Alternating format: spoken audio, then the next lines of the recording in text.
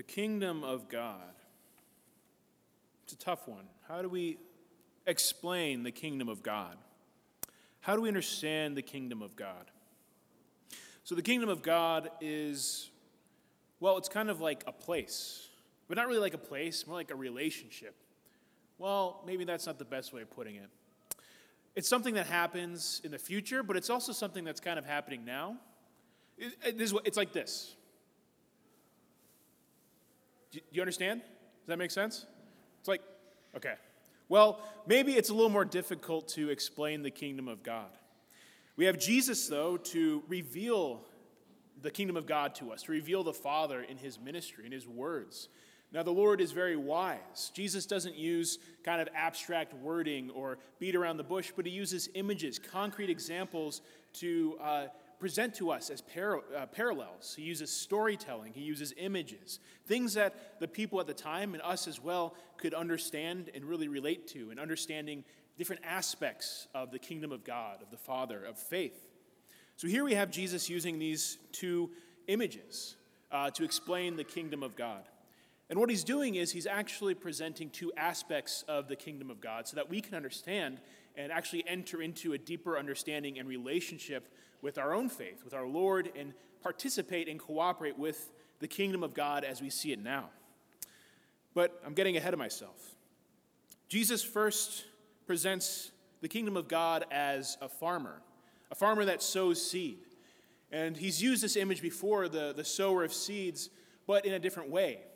We think of the sower of seeds as God, sowing the seeds of faith, the seeds being planted in our hearts and in our lives, which is true. It's one of the images that our Lord uses. But here, we're more the farmer. We're the sowers of the seed, because the seed may be sown, and the farmer may take care of the seed. He may water it, fertilize it, look after it, prune it. But the farmer cannot force the seed. The farmer cannot force the seed to grow into plants and to bear fruit. That happens on its own, in its own time, that the earth bears fruit of its own accord. In the same way, we are participating in the kingdom of God. We participate in faith, but we cannot force the kingdom of God. We cannot force the final judgment. We cannot force our faith. It's something that we receive and participate in. Ultimately, our faith, the kingdom of God, is in the Lord's hands. So there's a twofold reality here. One, a reality of comfort, and the reality of humility. That we're called to be humble. We're called to be humbly accepting of the fact that we don't really have control over our Lord's action. That our action isn't really what's important. It's responding to our Lord and then cooperating with him. This also means that everything is in the Lord's hands, which is a comfort for us, because oftentimes we can take on different anxieties, frustrations, difficulties, things that can really eat us up and take away our peace. But we're called to surrender those things to the Lord, surrender that reality that we don't have to control, nor do we have the power to control everything, that we have to surrender to the Lord, surrender our faith, our struggles, everything to the Lord, that response of surrender, realizing that the Lord is in charge. It is his kingdom that we participate in. Now, this doesn't mean that we sit around with our thumbs sticking up our noses. It doesn't mean that we just kind of throw up our arms, well, it's the Lord's deal. No, that's daring God. No, what we do is we participate as the farmer. We water the crops. We allow faith to grow in our lives. We allow our participation in our relationship with God to grow and bear fruit. And I'll get to that in just a moment. But then there's this second image that our Lord uses to show another aspect of the kingdom of God. This image of a mustard seed. So a mustard seed is really small. See, I have one right here. Can you see it? It's because I don't actually have a mustard seed. But if I did have a mustard seed, it would be too small for you to see. Now, Jesus uses a little bit of hyperbole, saying this is the smallest seed that grows into the biggest of plants, the biggest of bushes. That's not necessarily true, but what our Lord is showing is how small the mustard seed is and how big it grows, how fruitful it becomes. Now, when he asks, what can we compare the kingdom of God to? If you were to actually ask that out and receive answers, the Israelites would have been, well, I think probably the kingdom of God, it's got to be a kingdom. It's a big castle, a beautiful, amazing kingdom, very powerful. Another one might say, oh, well, obviously a big army, an army to crush the enemies of God and return, the world to its glory. Nope, it's a little mustard seed. But there is this great power, this great reality in this small seed, that our Lord is highlighting the smallness, the humility in which he has come, the humility in which our Lord has decided to bring about salvation, bring about the kingdom of God. He has done it by sending his son, Jesus. Jesus is the mustard seed. He is that one that is planted. We hear about this image of the branch that is planted on the heights of the mountain of Israel. That is Jesus, that would grow into this incredible cedar, the cedar tree that would welcome in all kinds of birds from every type, every winged thing. He's talking about everyone, the entirety of the world welcomed into this divine reality of the kingdom of God, that all are invited, all are called to this kingdom of God. And it's interesting, if we actually look at the mustard seed, how small it is, how tiny, it's actually, it can grow up to 6 to 20 feet tall, which is really tall, and 20 to 30 feet wide, which is incredible for such a small thing.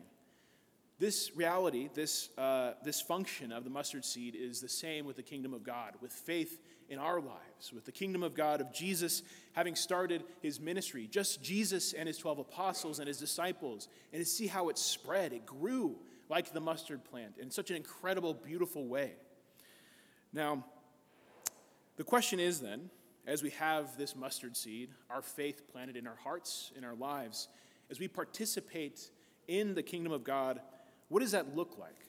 Again, we're not sitting around just kind of shrugging our shoulders, well, we're part of the kingdom of God, we're just going to wait for the Lord's time. No, he involves us in that reality. He involves us in the kingdom of God, that we are active in the kingdom of God. That it's not our action that generates the fruit, but it's our cooperation that allows us to partake in the kingdom of God now, even as we wait for the fullness of the kingdom to come about in the final judgment. So how do we do this? Well, an obvious one, and you've probably heard me say this before, is prayer. And it's praying to know our Lord, praying to know our Lord's will, praying out of thanksgiving. Lord, thank you for this day. Thank you for the gifts. Lord, I'm struggling with this. Lord, please, I'm sorry for this. I want to receive your mercy. Whatever it might be, to have that relationship with God as more than just the clockmaker in the sky who's not really connected to us, but that relationship as, again, like the farmer in the field, that we have that familiarity with our faith, how it is growing in our hearts, and so that ultimately it bears fruit. That only with this foundation can we allow the fruit to be, or allow our faith to be fruitful, so that we can go forward and be charitable, to be as representatives of the gospel of Christ in our lives, of that joy of the gospel. Now, the next thing is surrender. Again, it's all in our Lord's hands, that we ultimately trust the Lord in those, especially those things that we don't have control over.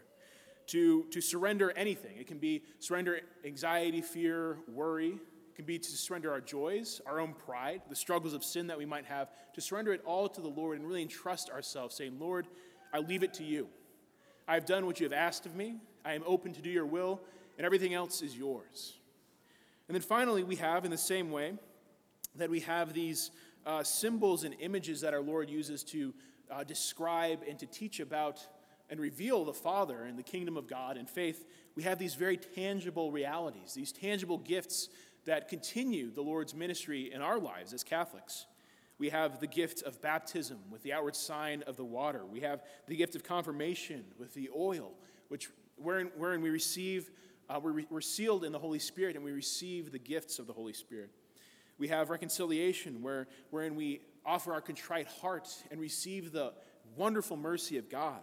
We have the Eucharist with the signs of the body and blood or the reality of the body and blood under the image and the accidents of bread and wine. And this is where we are fed. We receive our nourishment. We have marriage with the rings and the vows and the witness of that couple, that underlying bond that cannot be broken, that incredible bond of friendship and love. We have holy orders whereon hands are placed upon the successors of the apostles, and oil is used to bless so that they may go out and feed the sheep, that they may minister as priests. Finally, we have anointing of the sick, wherein we are anointed with oil so that we might receive healing and comfort. We have all these gifts, these realities in which we begin to participate in the kingdom of God. So I encourage you today to see how we are called to be as the farmer, as the one who prepares and tends to the field, the crop in our faith, in our own hearts, in our own souls, to see how we are called to better engage in the kingdom of God, better engage in our relationship with the Lord, and then also to allow that seed, that small seed, to grow and to bear fruit and to be this beautiful witness of the gospel of Christ. Amen.